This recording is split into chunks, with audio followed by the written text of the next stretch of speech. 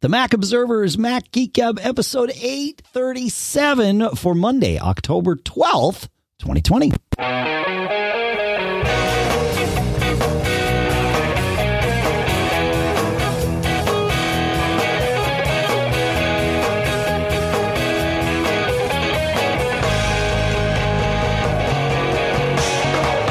Greetings, folks, and welcome to the Mac Observer's Mac Geek Gab, the show where we take all your questions, all your tips, all your cool stuff found. We take the things that we've found. We take the things that we've learned, and we mash it all together and mix it up into an agenda that we loosely follow with the occasional tangents, with the goal being that each and every one of us, you, me, him, we all each learn at least 5 new things. It can be different things. Like I can learn different things from you and him, and like it's all good. That's why we have lots of stuff in the show, so that we can each hit our 5 without any trouble. Sponsors for this episode include 2 longtime sponsors, CashFly at mac.cashfly.com and BB Edit at barebones.com, and a new sponsor, but not a new company to most of us, Readle at Readle.com. We will talk more about all of them later. For now, here in Durham, New Hampshire, tucked away in the TMO Tower studio, I'm Dave Hamilton. And here, Fairfield, Connecticut, this is John F. Braun. Hey, man. How goes it today? Everything's terrible. No, that's not good. We get to do a show. That's a good thing, right? I like that part of the day. I like that part of the week. It's good. Everything else okay? Were you just being like you said, everything's terrible? I mean, pandemic wise, yeah. I don't like it either, but we don't get to anyway. Kurt, we have quick tips. I discovered a quick tip this week that I'm going to share too. Kurt will start us off though. Kurt says, I discovered by accident. Suppose you are in the camera app on iOS, on Apple's camera app, and you have just taken a photo. Sometimes you want to inspect the photo to see if it is to your liking. So you tap on the thumbnail. Now you are viewing the photo full size on your screen.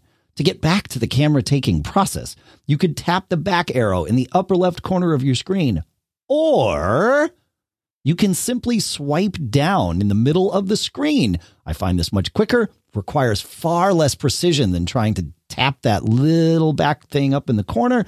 And it's important if you want to get back because of a fleeting photo opportunity.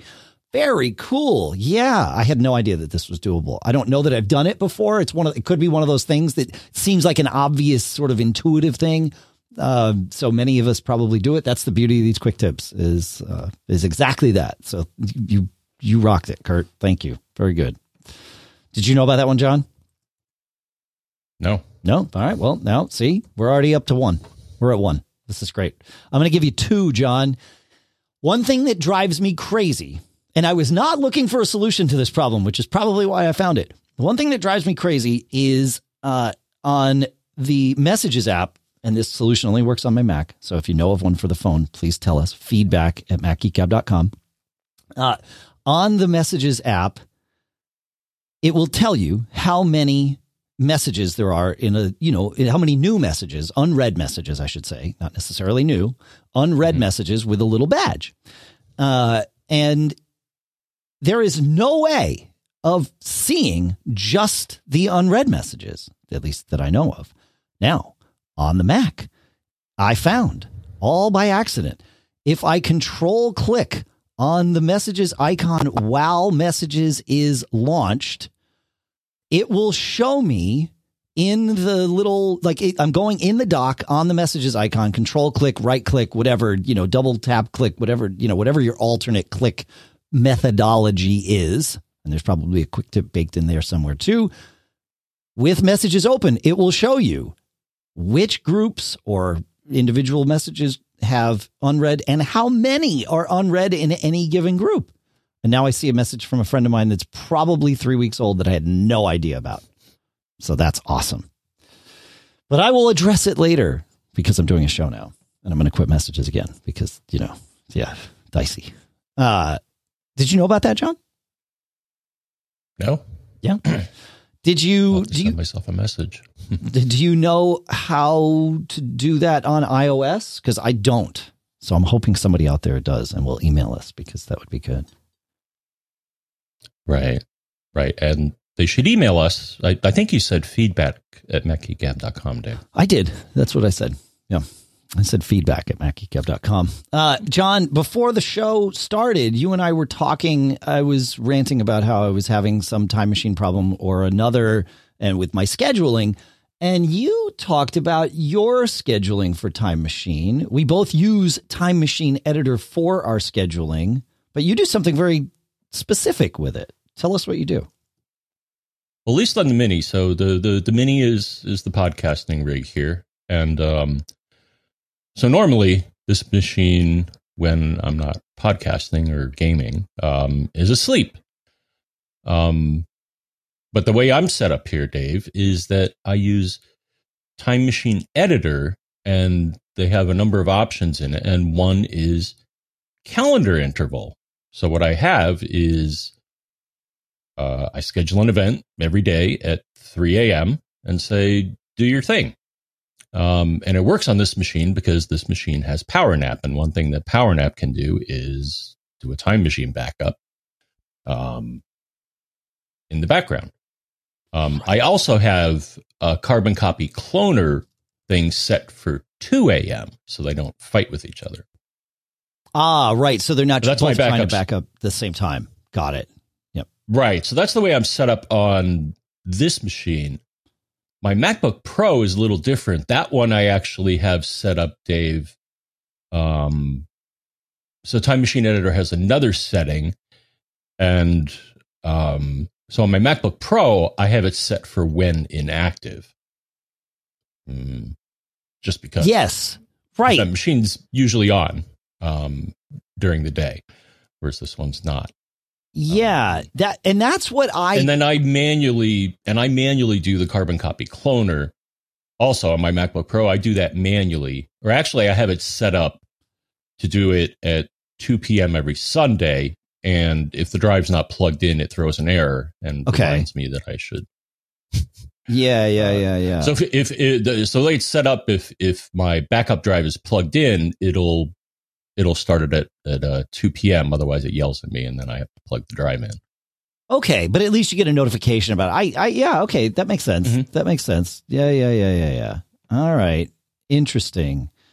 So yeah, because you always seem to have these processes like, and your favorite is Photo D. Well, it was Photos Library D that was running in the background today, and then I also realized that my Time Machine was trying to run it. I'm like, I know that I have Time Machine Editor to run when inactive, but also not between the hours of 9 a.m. and 8 p.m. on this machine. And that serves me well. Mm-hmm. The trick with Time Machine Editor, which is a third-party scheduler, is that you have to turn off the first-party scheduler, aka Apple's scheduler, and they don't entirely make this clear.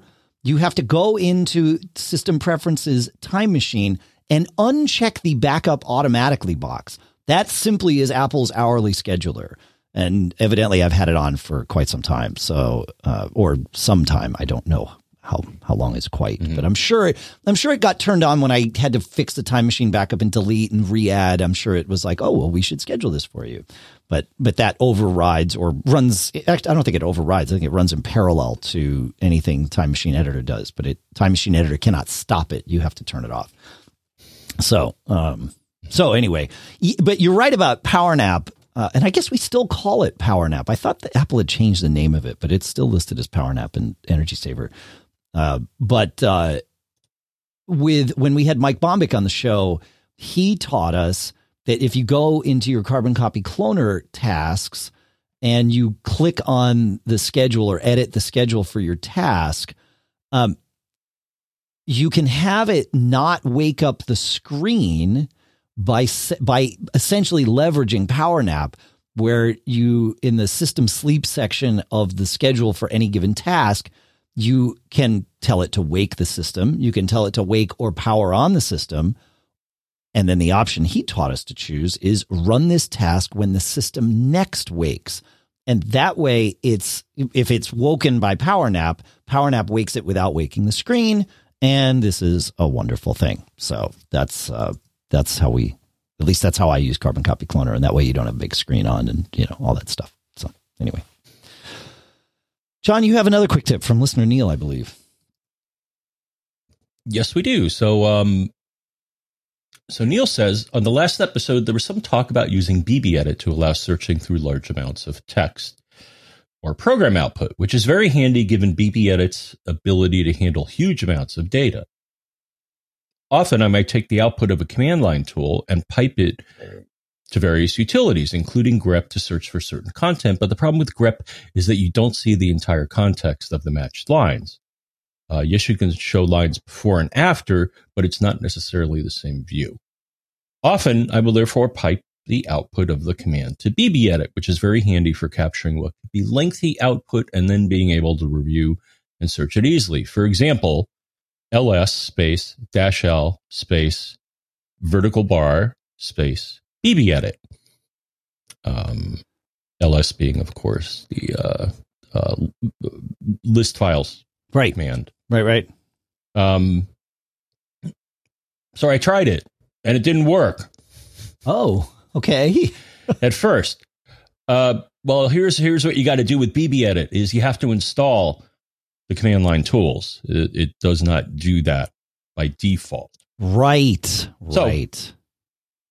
So once I did that and installed BBEdit for the command line, and then there's a few other things that I got to fiddle with, but it also installs 3 other things. BBDiff, which I'm going to assume compares 2 things and shows the difference. BBFind and BB results. So that's going to be my homework to see what those can do for me. Yeah. That makes sense. Huh. Yeah, I love those BBEdit command line tools. I've been using those for a while, and it's what I love about it is if I'm in the terminal and I want to edit a text file, I just type BBEdit and the name of the text file instead of like VI or Nano or whatever. And now I'm editing in BBEdit with my mouse and all that good stuff. So yeah, it's good stuff. I like it. All right. Where are we here? We have some tips / follow-ups from recent episodes, and we will start with Travis, who has an answer, perhaps a final answer, I hope, to the unlocking problem that we talked about with Dan last week, getting his Mac to unlock with his Apple Watch. Travis says, I ran into this exact same issue with 2 of my Macs, and the only thing that worked was following the steps that he found in a knowledge base article at Apple's site, to which we will link. And the steps are, you don't have to take notes. They are listed happily in this article, which is linked from our show notes, macgeekgab.com. And if you go there, you can sign up to get the show notes delivered straight to your email. Open keychain access. In View, enable show invisible items. Search for auto unlock. And then you should see a whole bunch of auto unlocks. Select them and delete them. This will reset / disable auto unlock on your other Macs if you use multiple Macs. While still in keychain access, search for auto unlock with no space. There should be 4 entries, he says, and delete those. Open the Finder, navigate to Home Library Sharing auto unlock. There should be 2 files. Delete those, and they're listed there. And then open System Preferences and try re-enabling auto unlock. You may need to enable it twice. The first attempt will likely fail. He says, after I did the first Mac, I did not fully clear the auto unlock sand space entries in the keychain on my second Mac. I left the new entries created from the first Mac. Also, the first time I tried this, I had to forget the Wi-Fi network on my watch and rejoin, and then it worked. So thanks for that, Travis. That's helpful to know. Man, I love finding these needles in the haystack. And as Kiwi Graham pointed out in our chat room at live.macgeekgab.com, keychain show invisible items. Talk about a hidden quick tip in there. I had no idea that existed either, which is what he was saying in the chat room. So I like it. This is great little tips. This is how we keep from having to, we were talking, I guess it was last week, right? Where I was saying, lamenting that so often the solution is like, well, nuke and pave. It's like, yeah, but I hate that. I want to find the needle in the haystack and just fix it quick. Everything's easy if you already know the answer. Now we're knowing the answers. Any thoughts on that, John, before we keep on cooking here? Nope. All right. Also, last week we were, speaking of Kiwi Graham from the chat room, last week I was talking about debugging my iPhone and not really having the things that I wanted. There's no activity monitor on my iPhone that is of any use. And Graham says, I thought I'd share or remind that for debugging purposes, one can see the live console log via iMazing. As per any console, there will be lots of messages that aren't of interest, but there is a little filter/search field that lets a geek hone in on the suspect processes. I've recently been using this to try and work out why my iMazing backups have been hanging, and he found that there's some bug that was causing his health data to swell up and say that it was 1.6 terabytes of data. His phone is not that large unless he knows someone that we do not. But I think it's just a bug in 1401 or on his phone for some reason. But this was super helpful.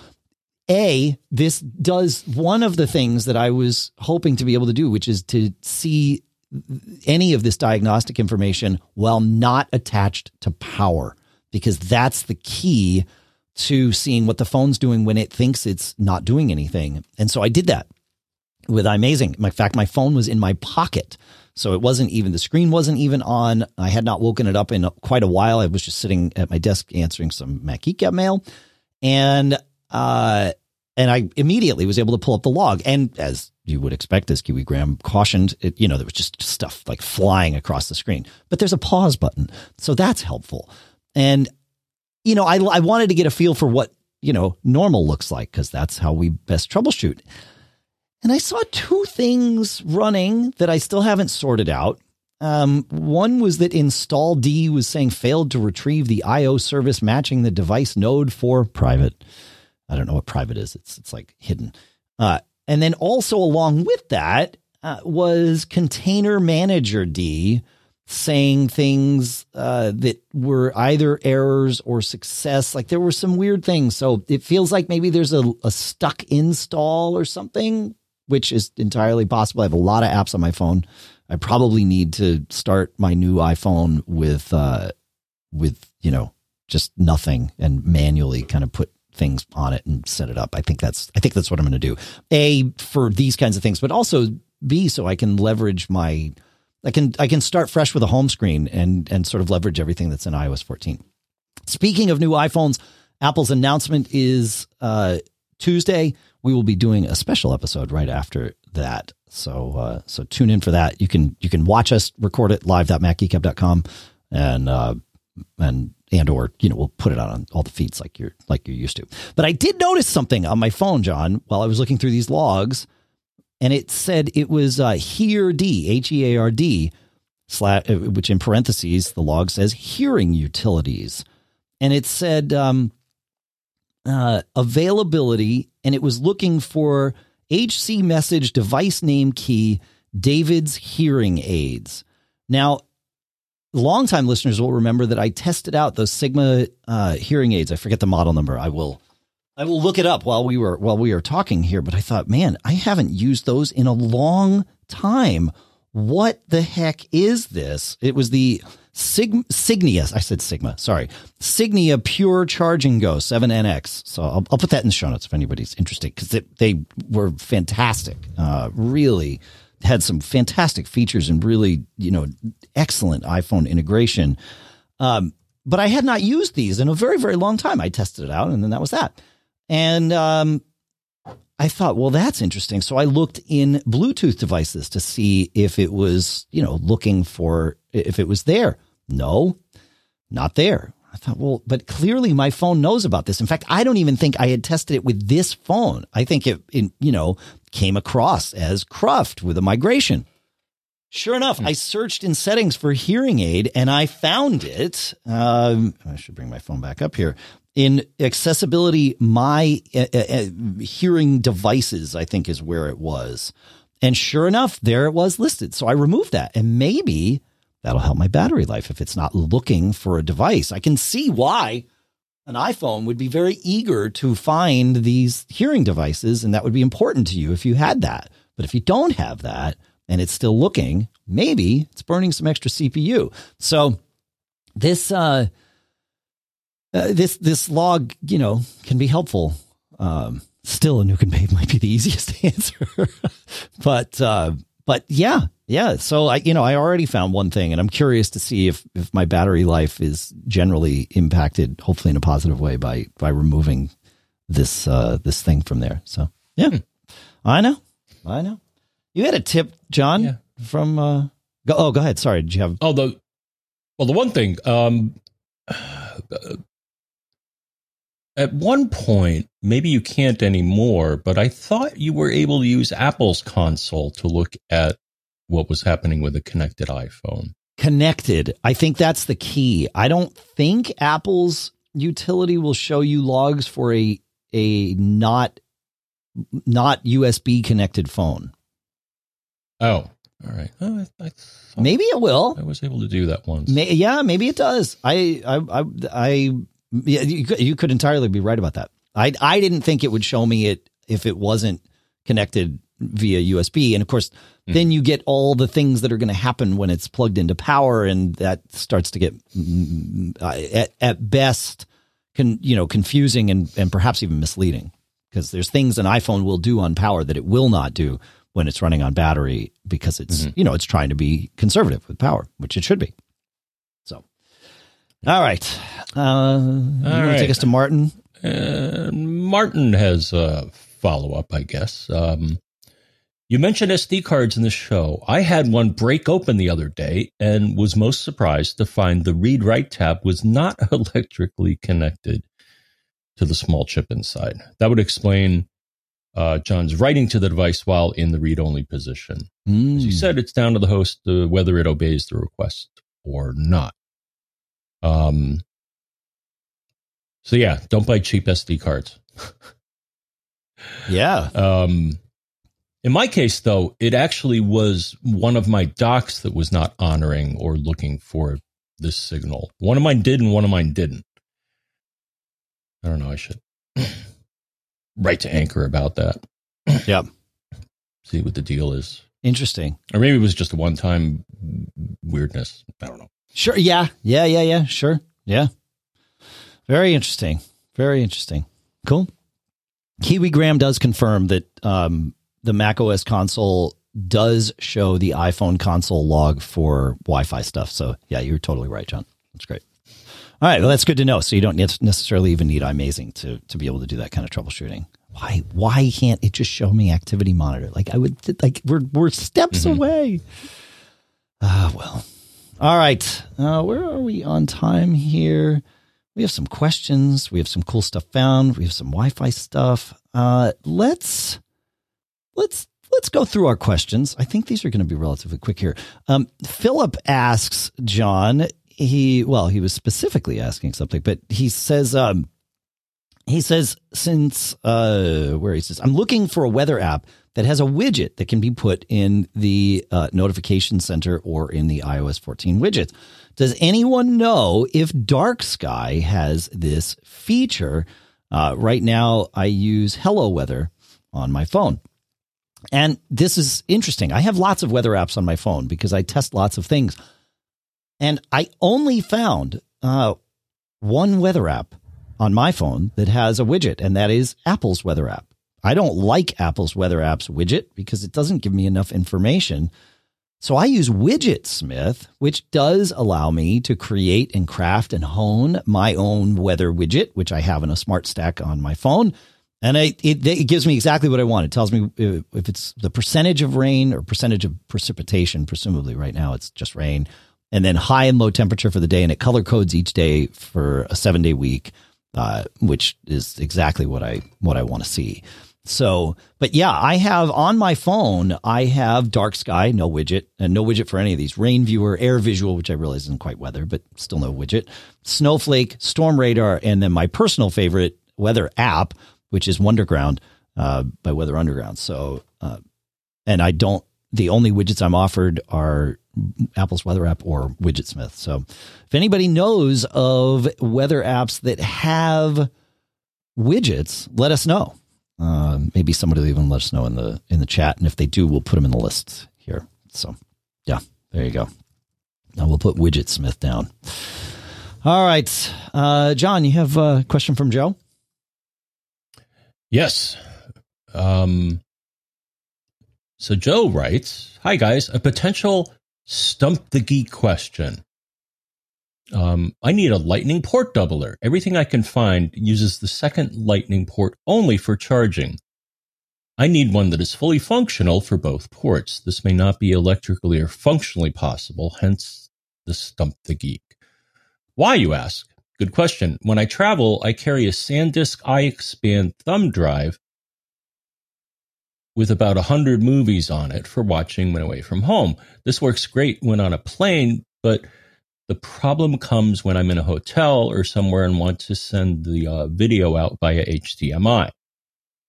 There are AV adapters with Lightning to HDMI, but once this is plugged in, there is no way to connect the SanDisk device. As I mentioned, port doublers or AV adapters are plentiful, but all of them use the second Lightning port just for supplying power. I used to be able to plug in the SanDisk so on the iPad can read the movies and simultaneously then output the video to the HDMI for sending to a TV.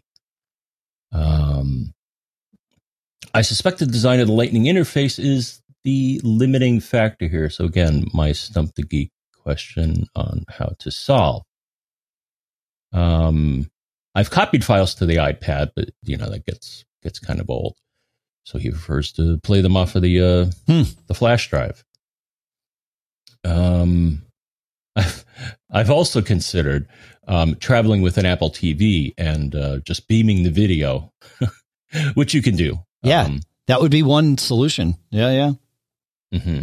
But that adds bulk and weight, so any ideas would be appreciated. So I broke out the Google Foo, Dave, and I think I found a potential way to solve this. Now, so first, you may ask yourself, not only how do I work this, but nice reference. But you may ask yourself, what is a Lightning port really? And I looked at the pinouts. Lightning is basically a USB port, Dave. Provides power and it provides data, and it's USB. Well, you can verify this because if you have something Lightning-based plugged into your machine and you look in system info, you're going to see at some point the USB link speed, either USB 2 or probably USB 2 or USB 3. And then I found a dandy article which offered a suggestion here. So since this is really a USB port, Dave, I found something at Cult of Mac from a couple of years back. The title being How to Use a USB Hub to Hook Up Multiple Devices to Your iPad. So, and they suggest a powered hub would allow the connection of multiple devices. But I'm wondering if the root of their solution would also do this, and I don't think it would on its own. And the root of their solution is the Lightning to USB 3 camera adapter. Right. As you can imagine, has both a Lightning port on it and a USB-A port. And the iXpand drive that he has is similar. The one I have is that one end of it is a Lightning port and the other is a USB-A port. So, the feedback was the SanDisk iXpand is the same one I have, but near as I can tell in testing, the USB only works when connected to a computer. It doesn't even work in TVs with USB. And the Apple device is essentially what he has, except his has an HDMI port. Yeah, that was another thing I learned. Once I looked at this Lightning to USB 3 camera adapter on the page, on that same page, it says, oh, by the way, here's another adapter, which they call, I think it's the digital video adapter. But they also make an adapter that has both an HDMI port and a Lightning port on it. So I think what'll work is... But I think the adapter with the HDMI and Lightning is only to provide power via Lightning at that point. I think it's the same issue because you're using the data portion. Like it breaks out power versus data right at that point. And so you get data to the HDMI. And I think you're right that Lightning is mostly USB. I know that Lightning can also pass No, Lightning can't pass audio. You might be right that it's just USB. Certainly on the new iPads, and when I say new, I mean relatively new in that they have USB-C ports on them instead of Lightning ports. On those, it's very, very easy to connect a dock to them, a USB-C dock, and do all the things that you want to do and more, right? In fact, there are some USB-C docks that are built specifically form factor wise for the iPad, but any of them in general, at least, will work. In terms of the phone, I think you would go with the Lightning to USB 3 camera adapter, because that just that turns your Lightning port into a USB-A port, and then you connect a hub to it and go from there. I think that's the path here. Brian Monroe in the chat room confirms this. He says, yeah, just use the USB-A port and break it out from there, and you're good to go, because you can pass power in, you can pass data across it. It opens that world up. So that's the answer for sure. Mm-hmm. Yeah. Good. Cool. Fun stuff. So it's not really doubling it, but it is converting it to something that you can then double, if that makes sense. I hope I know they're thicker and all that stuff, but I would love to live in a world where my phone had a USB-C port and I could be done with Lightning ports, but I don't think that world starts Tuesday. I don't think, based on what the rumor mill tells us. So, but maybe someday, maybe we can hope. Yeah, cool. Thank you, Brian Monroe. Thanks, John. Thanks, Joe. One last quick sort of general question here from listener Mike. We were talking about relaying at our home screens and all that stuff, and Mike says, before I updated, the phone icon was on the first screen next to Safari, messages, and music icons. Now it is on the last screen of 7.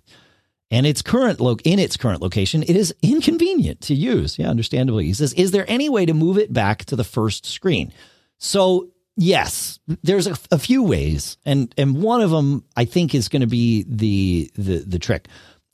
So go to the screen with the phone icon and then tap and hold to get it into jiggly mode, right?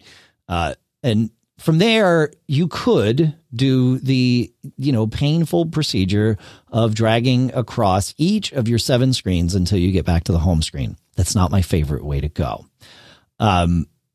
If you're using iOS 14 with the app library, you could go and turn off all but the first screen and then get it from the app library and just drag it over. But that now requires you turning things off and on.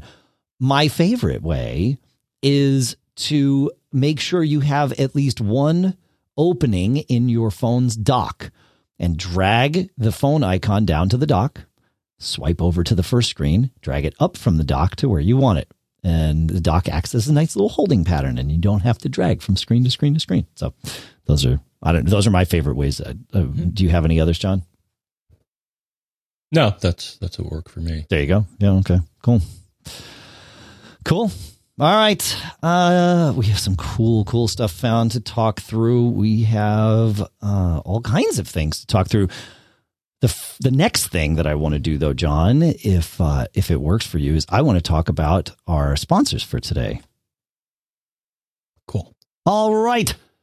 Our first sponsor is certainly not a new company to anyone who has listened to this show for any length of time, but they are a new sponsor for us, and it's Readle at readdle.com. Readle has been making apps on the App Store since the App Store opened day one 12 years ago.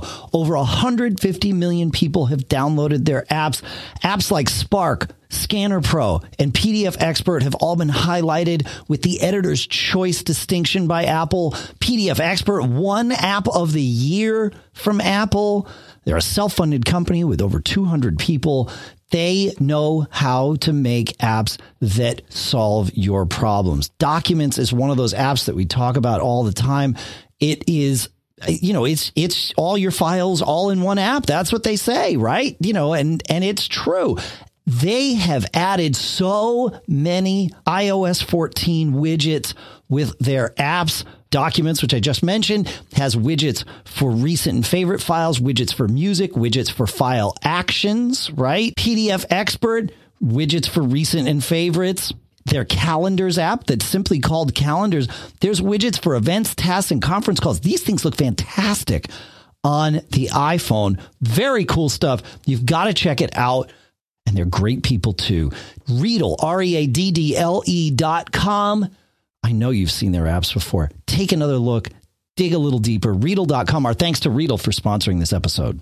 Next up, Barebones Software. You know about BB Edit. And of course, you know about BB Edit 13.1 because BB Edit 13.1 completely revamped their Markdown preview, which is such an important thing. Markdown is such a valuable language for describing the way you want things to look, right? It's way easier to think in than HTML, I think.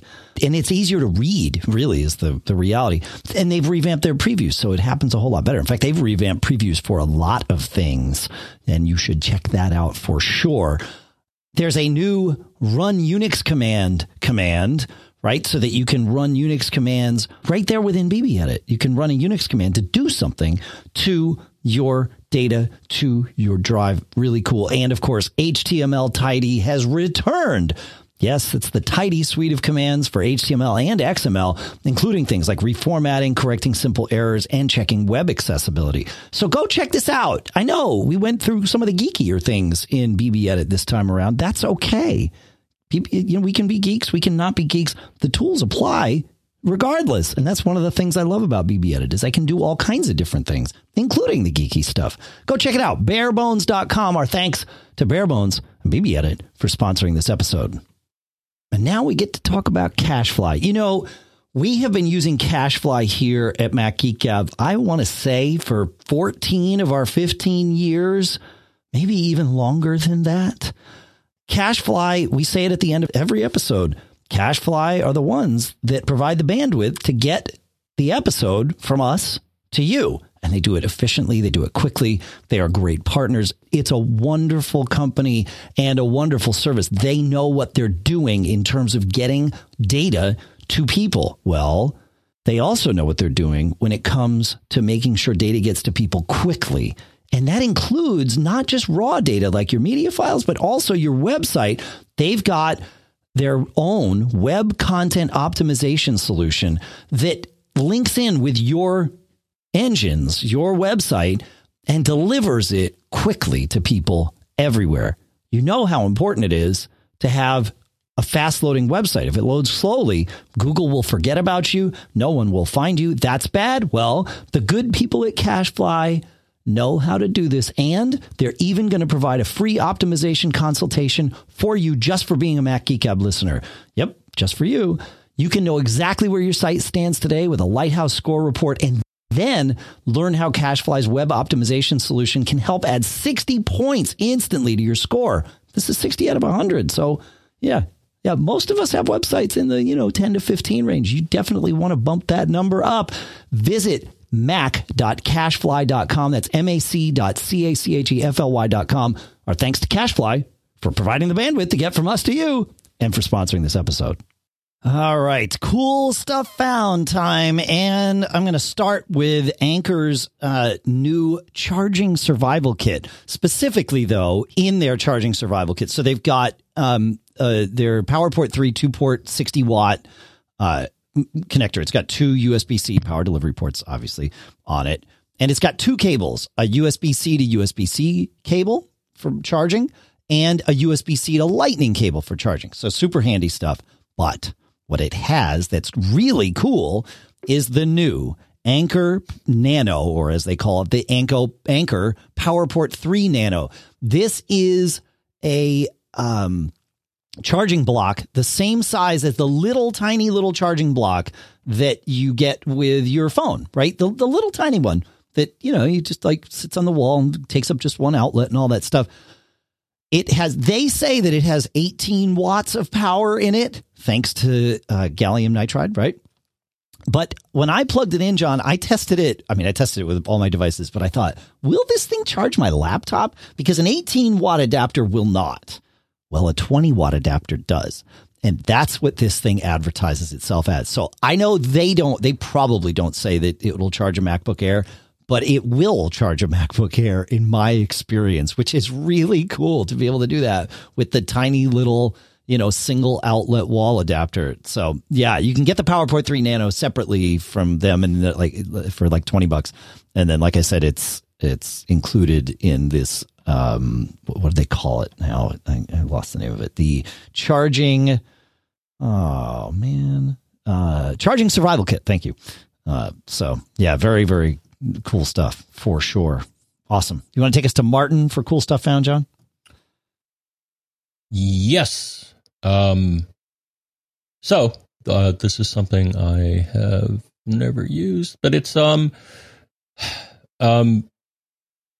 Enhancer for YouTube, and it does a whole bunch of things. It's like a Swiss Army knife here.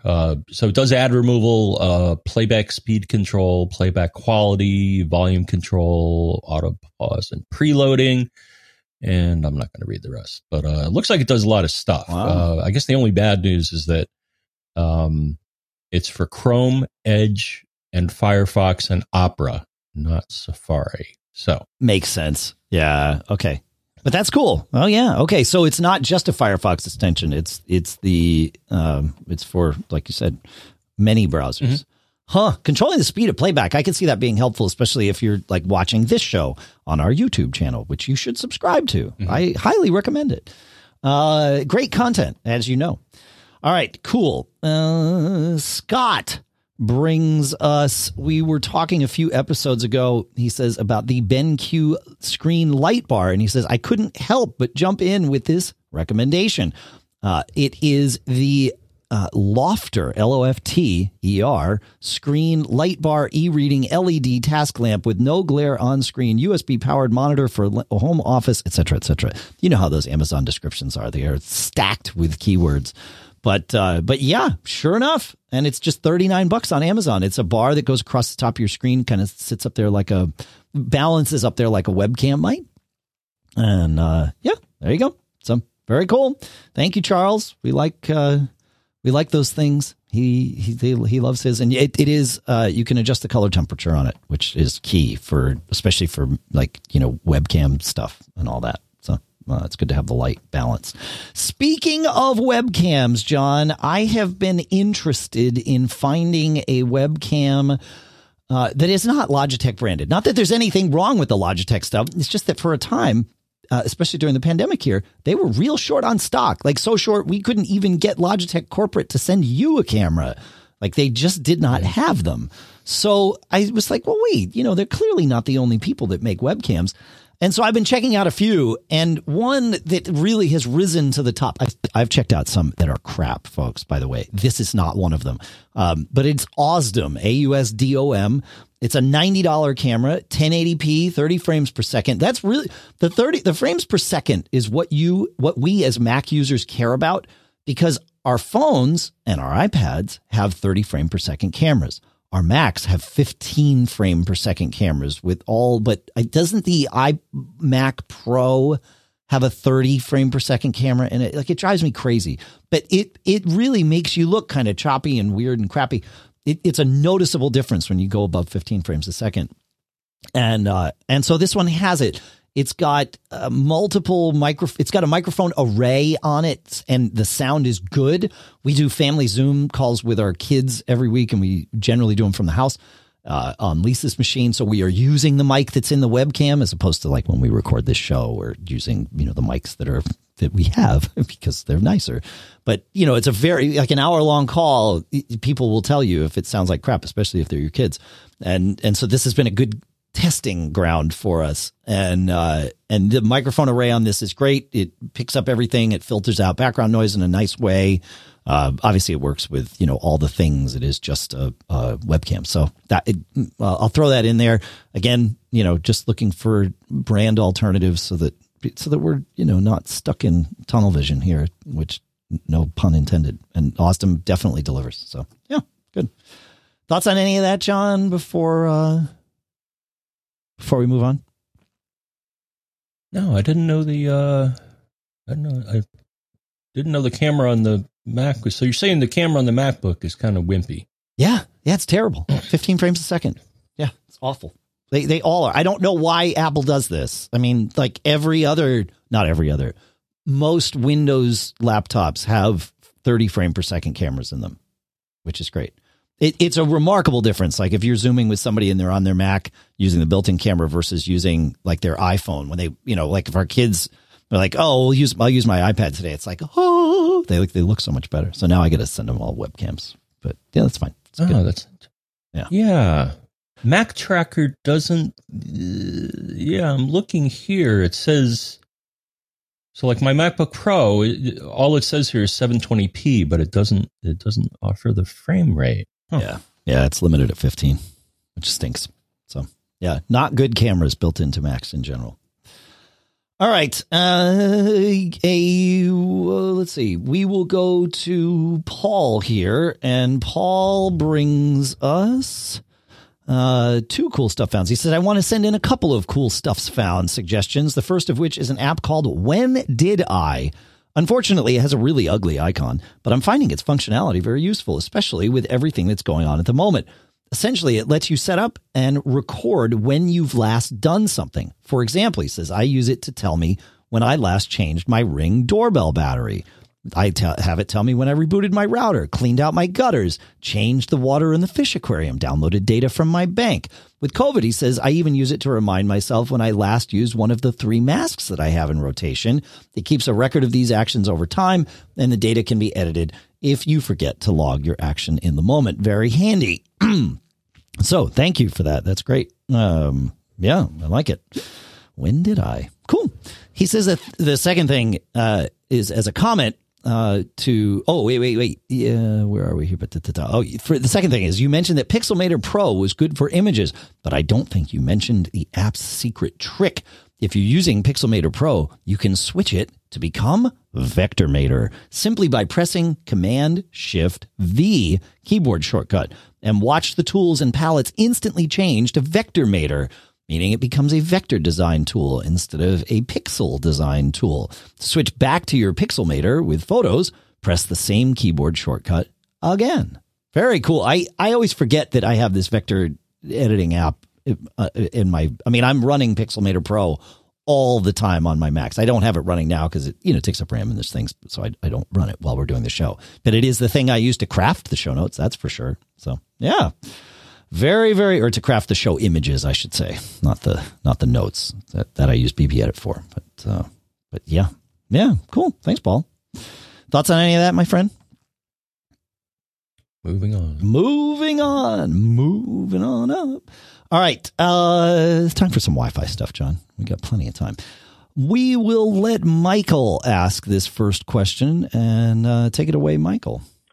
Hey, John and Dave, this is Michael calling in from Long Beach, hot as heck, California. Question for you. I have a TP-Link Deco 5 mesh system in my home. Have one in the living room, kind of where the coax jack is, and, have my TV plugged in via Ethernet, Fire Stick plugged in via Ethernet, etc. Then I have one in my bedroom, and then I have one in my home office. 2 satellites. But I'm wondering, is there any benefit to plugging in my computer and my wife's computer? She's in the bedroom working. I'm in my home office working. Is there any benefit to plugging into those satellites via Ethernet cable? Will there be more reliability? I mean, I don't think there'll be speed increases, but will there be more reliability is what I'm wondering. Because, it'll drop off occasionally, a lot of lag on Zoom calls, that sort of thing. That's what I'm wondering. So, thank you. Appreciate it. Yeah, you're welcome. Good question, Michael. Every situation can be different, right? So it's impossible, we always say, to truly diagnose specific Wi-Fi stuff remotely without being there and trying, because even when you're there, you don't know if something's going to work because you can't see the radio waves and what's interfering with them. However, along those lines, yeah, in general, if you turn your computers from being Wi-Fi devices into not Wi-Fi devices, then you theoretically are imposing less interference, less scenarios where your Deco, your mesh access point you're doing what's called multi-hop, right? Where your Wi-Fi hopping to the deco and then the deco is hopping back to the source. So if you can eliminate one of those hops by plugging directly in, then yeah, you eliminate some latency, but you also give the deco the opportunity to focus its Wi-Fi on the, on its backhaul as opposed to the front haul to you. So yeah, it probably would make things better. I always recommend if you're doing, a satellite, a mesh satellite to say your TV scenario, from wherever your router is to your TV or to your home office or whatever, then plug things in Ethernet to that. In fact, even get an Ethernet switch and hang it off of the deco. If you need more than, in this case, 2 ports, you can plug into multiples. And again, I mean, it's all going to go over the same backhaul anyway. So decluttering the Wi-Fi realm in that room can help. Your issues, though, might be related to having spotty backhaul connection. And in that case, then you either want to move that deco so that it's, a little closer to the base station unit, or put a second one in and do multi hop, which is fine, to get that happening. So I don't know. That's how I would head down that path. But I would start with exactly what you're asking, plugging things in Ethernet and see if it makes better. So I don't know. What do you think, John? Sounds good. Okay. All right. You want to take us to Jurgen, John? Yes. And here's a quick one. Yes. Let me just. Yeah. So Jurgen, I'm going to guess he's over in Deutschland. Yes. Or Germany. But when I wrote back to him, I wanted to put the umlaut over the U because that's how you spell Jurgen. Yeah. Something you could do on the Mac, if you hold down pretty much most any key. So in this case, hold down the U key. After a few moments, you're going to see a list of all of the variations with a number below them.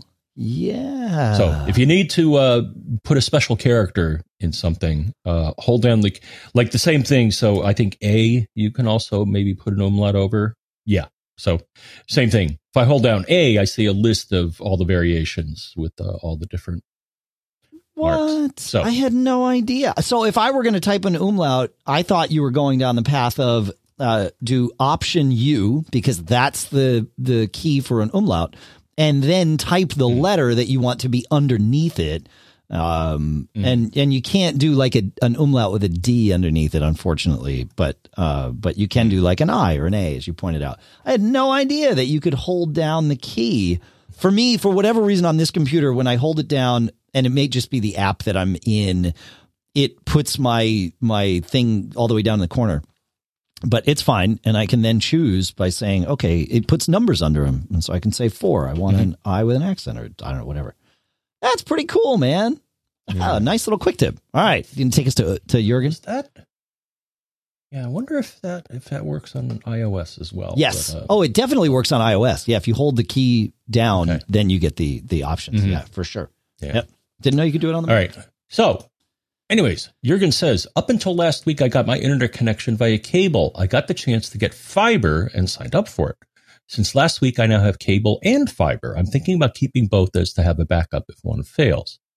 So far, I have 2 routers for cable, 192.168.whatever.1, and router 2 for fiber, 192.168.whatever.2. I can now set the router on each device on my network to use cable or fiber. Wouldn't it be nice if that switching would be done automatically? I did some research and found that there are routers with 2 WAN ports. Unfortunately, the 2 modems are too far away, and I would have to go through some trouble to put in some new lines. My next thought was to install router R3 and point my devices to that. So in case one connection fails, I only have to change the route of R3 and not every single device. I have a TP-Link Archer C7 as a spare router and tried to put it in bridge mode, but it's not working. I'm not sure if R3 is the problem or if my strategy is flawed. What would be the correct solution? Is using R3 and R4 and pointing them to R1 and R2 and all my other devices to R3 or R4 the correct way? Or are there some other routers that can do some automatic switching maybe even with load balancing without needing to be connected over WAN? Or is there a software solution? Wow. So here's what I came up with. So one thing you could do, though I don't think this is the best solution, you could bond your two connections in the Mac doing something we'll call link aggregation. And that's in System Preferences, Gear Menu, Manage Virtual Interfaces, +, New Link Aggregate, and then select the interfaces you want to combine. So I think that there's something else. Now, when he said load balancing, that had me thinking, and so I started searching for devices that would do this, and found so get a box that can combine multiple WAN ports. I remember back in the day when I was doing corporate stuff, we had some F5 load balancers, and they still make those, but those are big boy devices, or big girl. But I did find an article, top 11 best load balancing routers for Wi-Fi load balancing. So it's not just Wi-Fi. Right. Yeah, this is the whole WAN. Kind of inaccurate. Yeah. Yeah, and the article listed some. It listed one from TP-Link, which looked pretty good. And it's the TP-Link SafeStream Multi-WAN VPN router. Okay. So that's one thing. And all of the devices listed here have multiple WAN ports, which is really what he's doing here. Yeah, right. But then this right. caught my eye. The article listed the Synology RT2600AC as being able to do this. And I'm like, huh?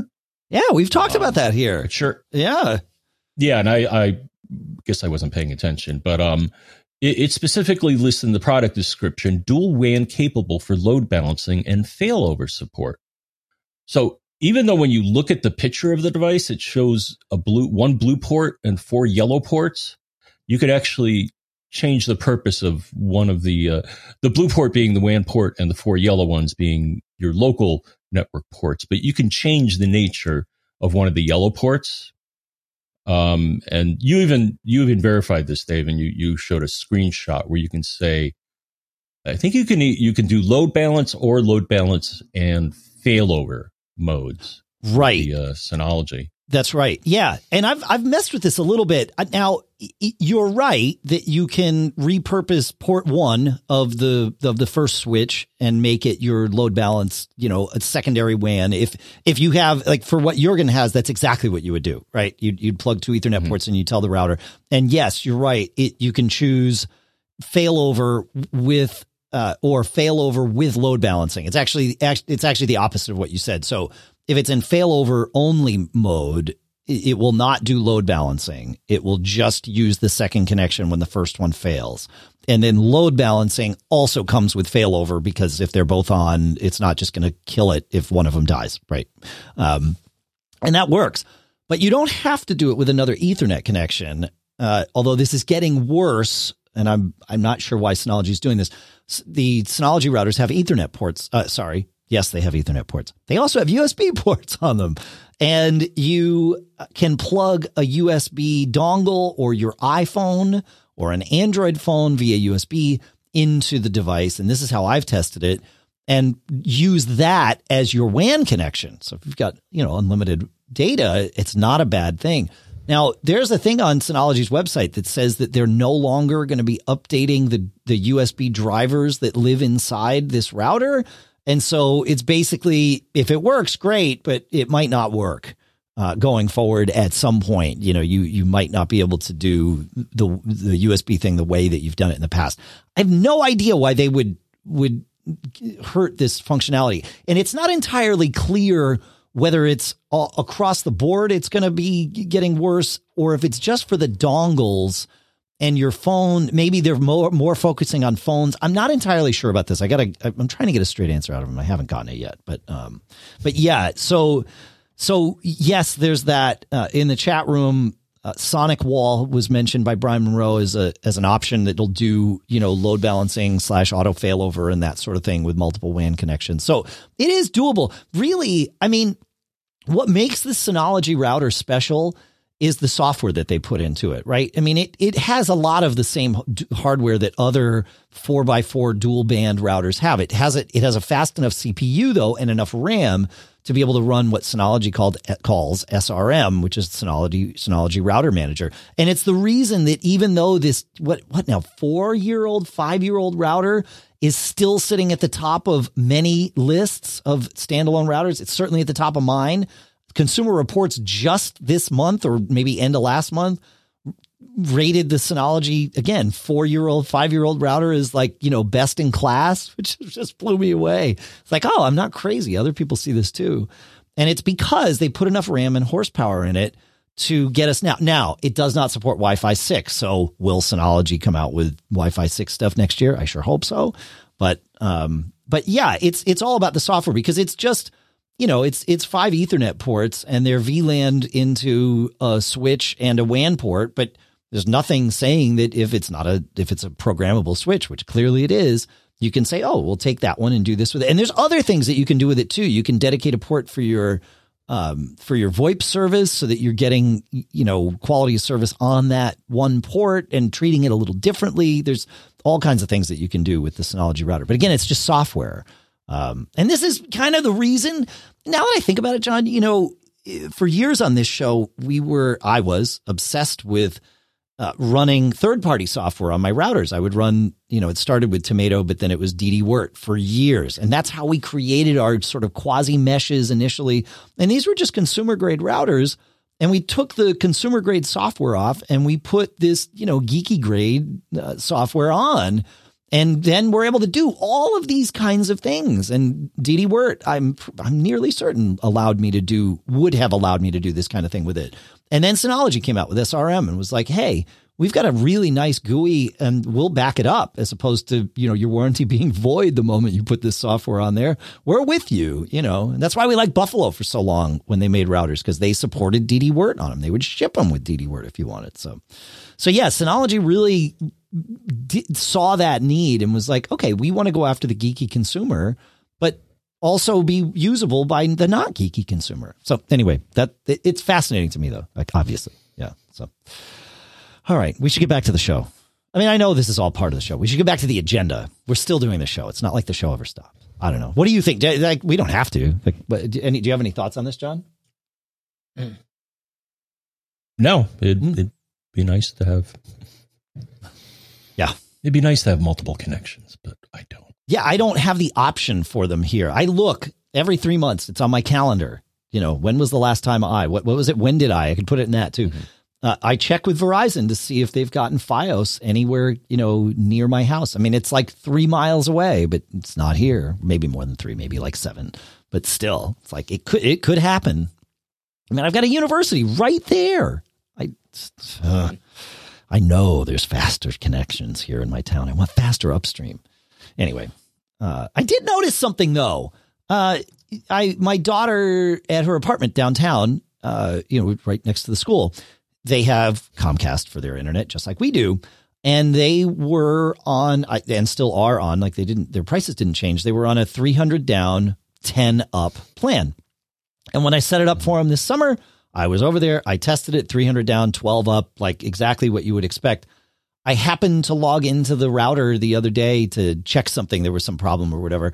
And I did a speed test just to make sure that, things were copacetic. And it was 300 down and 25 up. They doubled their upstream. I did not know Comcast was doing this. I don't know if they're doing it nationwide. I don't know if it's just because it's a college campus or near a college campus and they know that the kids are doing, 50% of their classes on Zoom. And when you've got a bunch of kids in the same, on the same pipe, you need, more headroom for all those simultaneous Zoom calls or whatever. I don't know if this is everywhere. If you folks know, let us know. So yeah, interesting. But it's definitely, I had her test. I'm like, well, maybe the router's getting it wrong. It's not. Nope. So Comcast doubles some upstreams. They did not double mine, John. I am still at I'm still at 35 or it's 42. I forget what they say it is. I think they say it's 35, but I get 42 on the gigabit connection. I want faster. All right. Speaking of faster, let's keep moving here. And the next thing I have on the list is from Robin, who says, I'm wondering if you have a solution for a silly problem. When traveling, I sometimes don't want my iPad to connect to my MiFi, but to my iPhone's hotspot. I cannot turn off the MiFi as other devices use it. However, as by default, my iPad connects to the MiFi and not the iPhone, I have to go into settings, Wi-Fi, and select my hotspot. Is there a quicker way or a shortcut to do this? I can't seem to find a solution. So yeah, if you long press on the Wi-Fi icon in the control center, iPhone, iPad, it will let you select the Wi-Fi network. So you bring up Control Center, you see the Control Center, long press on the Wi-Fi icon, and now, I think as of iOS 13, iPadOS 13, it will give you a list of all the Wi-Fi networks that are nearby, and you can choose that one. Another way of going about this would be to go into settings for Wi-Fi, tap the I next to the MiFi network, and turn off the auto join. That may not be exactly what you want. You just want to switch to your phone so that you're connected there. And the first method I mentioned is probably a better solution for you. So yeah, interesting though. Fun stuff. Thoughts on that, Mr. Braun? No. Okay, cool. You want to take us to, I think, not our final question of the show, but if we get through, assuming we get through this in less than 20 minutes, we've got some NAS stuff to talk about. So you want to take us to Peter? And actually, Peter, I get to play Peter, and then you get to answer it. So Peter, take it away. Hi, Dave and John. This is Pete from Wisconsin. Pete. I've got an unusual question regarding Wi-Fi network security, the Contacts app, and trying not to get caught. A while back, Apple put in a wonderful feature into the Contacts and iCloud system where if someone was in your contacts, you would be able to easily share a Wi-Fi password with them if they were attempting to get onto a network to which you had access. Really, really great when friends and family come over to visit. Not so great when it leaves a gaping hole in your church's Wi-Fi security. Was informed today of a amusing and slightly paranoia-inducing anecdote where a gentleman was working on one of the Macs we have in-house here and decided to see if he could get on the secure Wi-Fi. Well, he was able to by putting his name and an iCloud email address into the Contacts app on that particular Mac. And when he tried to access our secure Wi-Fi, the Mac helpfully said, "Do you want to share the Wi-Fi password?" He said yes, and suddenly all his devices were able to access our secure internal network. Obviously a bit of an issue. A little bit of Google foo turned up no decent leads on how to disable either the Contacts app on the Mac, disable being able to add contacts within a user, or disabling the feature that allows you to share or automatically pops up with the share a Wi-Fi password with someone in your contacts. And so I turn to you two and your infinitely greater experience and wisdom. I'm hoping you or somebody in your community would be able to help out with this. Thanks, and here's where you cut me off. And I've cut him off, John. All right. All right, I think there's a way. But here's a few thoughts on what's happening here. So one, it sounds like the person has access to the Mac, and I think Apple's and access to the iCloud account. More importantly, I think Apple's thinking is that if that's the case, then the user already has access to your network, so it's okay to share the password. So just to speculate on their thinking. I do like the idea of restricting access to the Contacts app, but I couldn't find an easy way to do it, like changing the permissions on it to read only or something like that. Yeah. When I tried it, it said the operation can't be completed because you don't have the necessary permissions. Now, usually when I see this message, if you disable SIP, that may let you get around it. But so that was another thought. Then I actually found Apple's article here, and I think this is the direction you want to go, Dave. So they have an article, how to share your Wi-Fi password from your iPhone, iPad, or iPod Touch. But the feature, Dave, which caught my eye here. So the feature requires one to be signed into their iCloud account. I'll assume to use iCloud Keychain, but also requires both Wi-Fi and Bluetooth to be enabled. So I'm wondering if creating an account for this person to use that doesn't have access to your iCloud or where Bluetooth is turned off would be a way to shut this feature down. The other thing I found, which, although not a total security solution, several people in the articles I saw suggested a Mac-based media access control or hardware address whitelist or blacklist, whatever, would be another way to keep people off of your Wi-Fi in that only let. And a lot of routers allow that. If I recall, Dave, Apple and TP-Link would let you explicitly enter the MAC addresses of the devices you wanted to permit. Eero does it a little different, is that once something is connected to Eero, you can block them. So it's a blacklist, not a whitelist. Yeah. Or a deny as opposed to an allow list. Yeah, exactly. Yeah. So I think the key here is that iCloud is the mechanism where this happens. So I think the conclusion was try to disable iCloud Keychain, or again, just don't have that particular machine or that particular user accessing your iCloud. Right? Yeah. Yeah. So, I mean, this problem would happen if you or me were invited to their scenario, right? Like, let's say we were both invited, but they said, John, we don't trust Dave. So, we're only going to give you access to the Wi-Fi, but it's fine. So they give you access, and then, maybe they don't tell you that they're trying to block it from me. Right. But so they give you access. They don't tell you that I shouldn't have it. And now, you have become network administrator because you can share with anyone because you and I have, we have each other in each other contacts. At least I presume we do. You're in mine. I don't know if I'm in yours. So maybe you have me blocked on your phone or something. I don't know.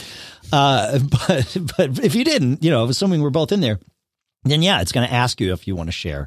And I've had this happen at when I'm at the theater, right, where if I'm working, or even if I'm watching a show or whatever, but there's an internal Wi-Fi network that's only used by the staff of the theater. And of course I use it because I'm there and I work, and, and I've even been on stage and seen it say, hey, do you want to share the Wi-Fi password with so-and-so? And it's like, I really probably shouldn't do that, because if I hit share, it's going to send the credentials up to them. But yeah, it is. iCloud Keychain is at the core of all of this. And there is, other than I like your idea of, have that machine not signed into iCloud. That doesn't really solve the problem. An allow list versus a deny list of your MAC addresses is absolutely a good way to go if your router supports that.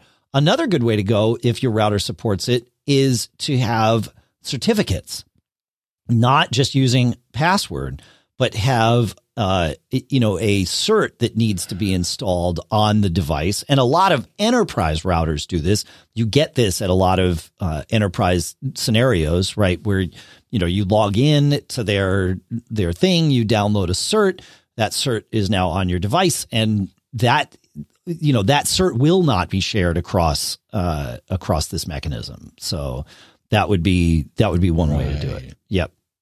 Actually,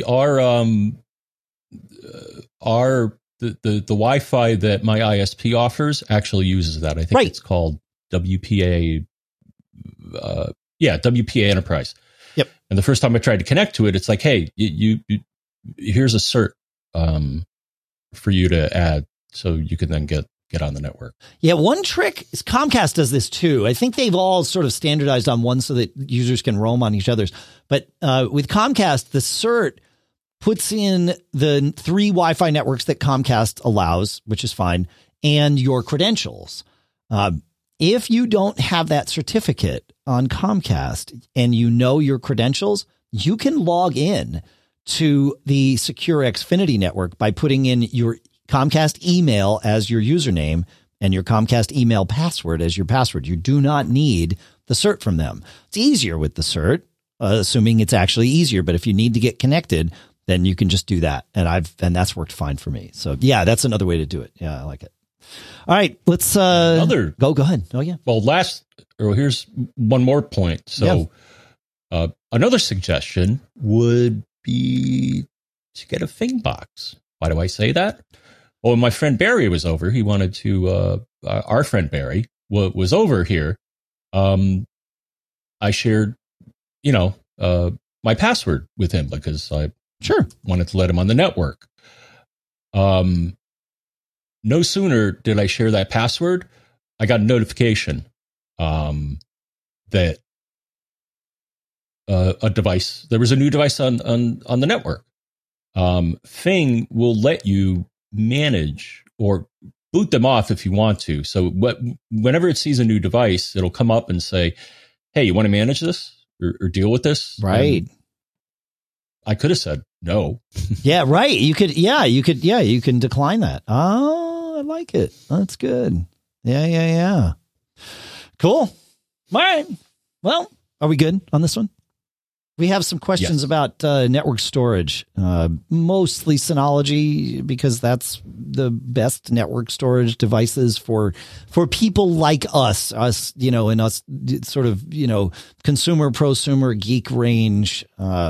This is it. So anyway, Andrew asks, I just downloaded Synology Assistant for my Mac a few minutes ago, and when I attempt to open it, it tells me that it cannot be opened and to contact the developer. And so we got him opening it because I think it's a non-signed app. And so with any non-signed apps, this part of this is not about networking at all. You can go, if you double click it, it will tell you I can't launch. If you right click it, like go in the Finder, go to applications, right click the app, choose open. I know it seems like the same thing, but this shows an intention, and you get a different option in the dialog, which is open it anyway, or something along those lines. And it will allow you to open the app, and then it will remember that you allowed this app, and you'll never have to think about it again. So that's how you open this app. However, Synology has a way of finding all the Synology devices on a local network, regardless of whether you have this app or not. And it is simple. You just go to find.synology.com, and that will scan really what it does is it looks at what other Synology devices have registered with the same IP address as the one from which you're coming, right? So your local network has one IP, and it will find it. Or in the case of IPv6, I think it looks for anything in your range, and it will tell you, here's the things on your local network. And when I launch it, I see my disk station and my router, and it's good stuff. So that's how you find a Synology disk station. John, you want to take us to, unless you have any thoughts about that, you want to take us to Neil? Yes. All right. Neil says, for the past few weeks, I have been having a problem with my Synology no longer being available to Bonjour or ZeroConf, if you prefer. My Synology is named Gluon, so I should be able to connect to it or ping it as gluon.local. Okay. But that will simply fail at least once a week. If I reboot the Synology, all works as it should for a time thereafter. Today, I SSH'd into the Synology when it was not properly responding and did a ps space aux space bar space grep space AVAHI. And it showed that the daemon was running but not working. After rebooting, I got the exact same response to this, so it doesn't look like there was a process missing. I looked into var log and found a bunch of messages from AVAHI that were complaining about an IPv6 change. So I don't know if that was part of it. He's on an arrow. My thinking is to wait until the next time I find the local address doesn't work. And at that point, check the log files, see if there are any different messages. So, nice work. And first off, I didn't know up until now what AVAHI is. That's the Linux process that handles zeroconf. And it sounds like he knows where to look when it's failing. The only thing I could suggest, one, maybe talk to Synology. They may have a bug. I don't know. But I do recall having an issue with their service in the past when doing Time Machine, and that it couldn't find whatever.local, but it was able to find it if I used the IP address. So that's one suggestion. And I pretty much exclusively access my Synologies by IP address and not the name. And I'm also curious what protocol you're using. I've had issues with using AFP. So you may want to limit things to SMB and see if maybe that would help. And that's Control Panel File Services. And there's SMB, AFP, and NFS. There's also some ways you can tweak the aspects of the protocol. So that may be another place to look. So, yeah, that's all I got. Yeah. I'm seeing at least in the Wikipedia article about Avahi, that it is similar. It is a zeroconf engine, but it is not just another name for Bonjour. It says Avahi's performance resembles that of Bonjour, sometimes even exceeding it. However, Avahi can lose services when managing large numbers of requests simultaneously. So it sounds like maybe there's, at some level of network traffic or whatever, it stops participating. I think it would also, I don't know how much I guess the router doesn't have anything to do with this, but I've always thought it did, but maybe not. Yeah, maybe that's the point of this. I have experienced this issue, not just with Synology stuff, but with others too. The .local things work until they don't, and then they don't until they do again. And that's frustrating to me. So I assigned names in my router's DNS server to all of my devices, not just my disk stations, but my computers. Everything gets a name. Now, some of them, the name is inherited by the DHCP server. If you go in, you go into system preferences, sharing, you can put a name there for computer name, right? And that name is passed along to the DHCP server. So if, it will, in many cases, do this. So I assign to my DHCP server, I signed a network name. I called it internal.network. Don't ask me why I did two things. It was a decision I made a long time ago when I didn't really understand this stuff. But anyway, my local network is called internal.network. So if I want to get to my iMac in the office, I go imacoffice.internal.network, and boom, it's there. It's doing a DNS lookup with the router. So if the router's offline for some reason, then it's not going to find it. Then I need to try and use the .local thing, which I guess does not use the router. But this way, I never have any issues. I don't even think about using .local. And although I guess sometimes I probably do, because at times I will say like ping space iMac Studio, and I don't much care whether it looks for imacstudio.local or imacstudio.internal.network, so long as it finds it. And that often works. So in fact, it almost always works. So yeah, so that's another way around this, is just add it to your router, man, and stop worrying about Avahi. So I don't know. I know that's not the fix, but it is it's the fix of the symptom, not of the yeah. Anyway, how are we doing here? We get one more, because this is one of those important topics in my opinion. Mike writes, he says, my couple-year-old Synology DS918 Plus got caught by lightning yesterday. Everything else plugged into that surge suppressor was fine. Perhaps some nastiness came through the Ethernet. Yep. Regardless, no lights at all, except the green light on the external power brick is lit, but I am unable to power on the unit. It may need a new power supply, or the unit itself may be dead. In the interest of time, I'd like to throw some money at this and purchase an identical unit. Can I take the drives out of this old Synology, put them in the new one in the same order, flip the switch, and no one would be the wiser? It says, I most likely have backups of everything, but I'd like to essentially replace the box and go back in time. What say you?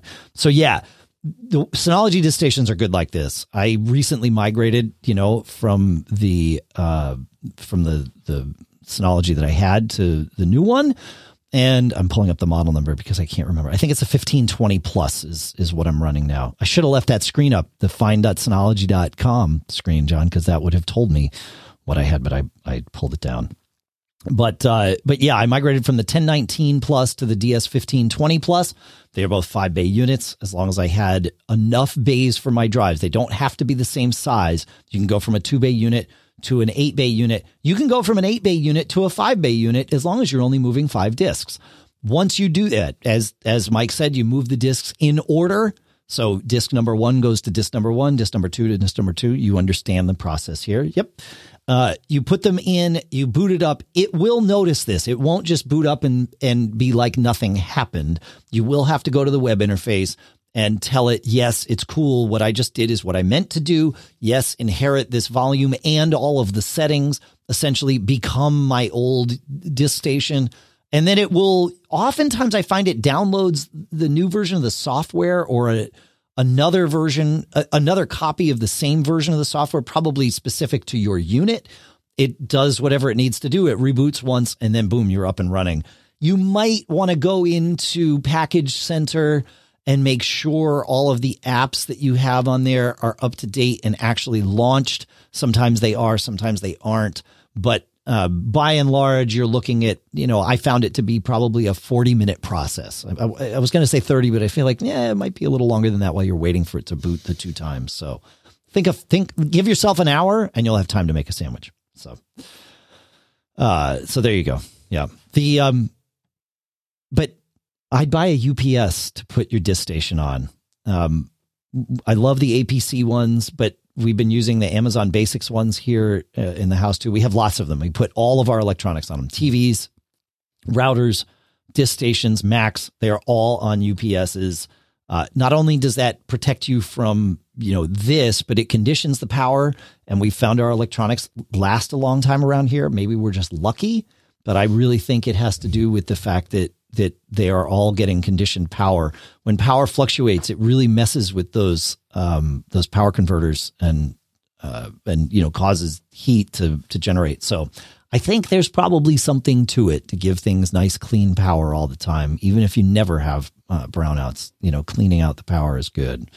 And you probably do have brownouts and just don't know it. So, and the cool part with the disk station is if you get a UPS that has a USB connection, you can plug the disk station into it and have, just like you can with your Mac, and have the device shut down when it knows that it's about to run out of juice, which is nice. So I don't know. Any thoughts on any/all of that, Mr. Braun? I think this is our last one for today, unfortunately. Just how it goes. But any thoughts on any of that? Nope. No. All right. Well, then it's time. Have you joined the UPS realm yet, John? No. I recommend it. It's fun. Makes life easy. Plus, it's cool. You can have your devices shut down. I got to figure out if you have, like you would, the way you have your, just logically, the way you have your setup there, you could have one UPS that ran your router, your Mac Mini, your switch, and your disk station. Mm-hmm. You could only plug either the disk station or the Mac into the UPS via USB, not both. I wonder, I know that like if you plug your disk station in and you have a second disk station, it can get its cues from your disk station and know like, oh, okay, I should, like the second disk station can know it'll shut down. I wonder if there's a way to run that kind of engine on the Mac, to like subscribe to network power events over there on that thing. I don't know. So yeah, because the Synologies can do it. It's super easy. It's right there in the, where is it? If I go into control panel, energy, power, what is it? Hardware and power. and I go to UPS, I can enable UPS support and enable network UPS server. And then, yes, by IP address, you allow things. But I wonder if like other computers can join a Synology's network UPS server. All right. Well, like I said, we're done with the show, but we'll research this. If any of you know, let us know. We would love to hear from you. And if you're a premium contributor, use the premium address, premium@macgeekgab.com.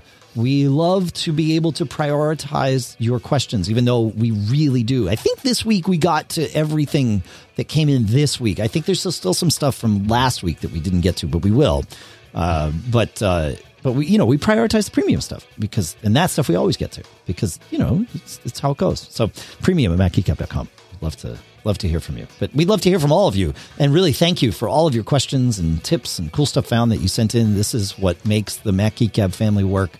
And we love being a part of the Mac Geek Gab family. We are a part of it, just like all of you are. We are the stewards of this, but it belongs to all of us for sure. And it's awesome to be a part of it with all of you. So thank you for everything. It's great. John, do you have any things to share before we record this thing and get out of here? No. Okay. Well, thank you for listening. Thanks for your reviews at macgeekgab.com/reviews. We would love to see more of those come in. You can edit an old review if you've already reviewed us. That's totally okay. Thanks to CashFly, as I mentioned. In fact, thanks to all of our sponsors, including Readle, as we said in the episode, Barebone Software, Smile at smilesoftware.com/podcast, Otherworld Computing at macsales.com, Eero.com/MGG, Lino.com/MGG with the extra $100. It's awesome. Or the $100. It's not an extra. It's free $100. Credit over there. All right. Check it all out. Go check out Readle's stuff, too. I'm digging back in. I'm loving it. Good. We will see you all on Tuesday, the extra episode this week, which is nice because it's 8:38. The palindrome episodes always make me feel so at peace. So that's good. All right. John, anything before we play us out of here? Any last thoughts? Yes. My last thought, probably not for the day, but my last thought for now, Dave, is don't get caught. Made up.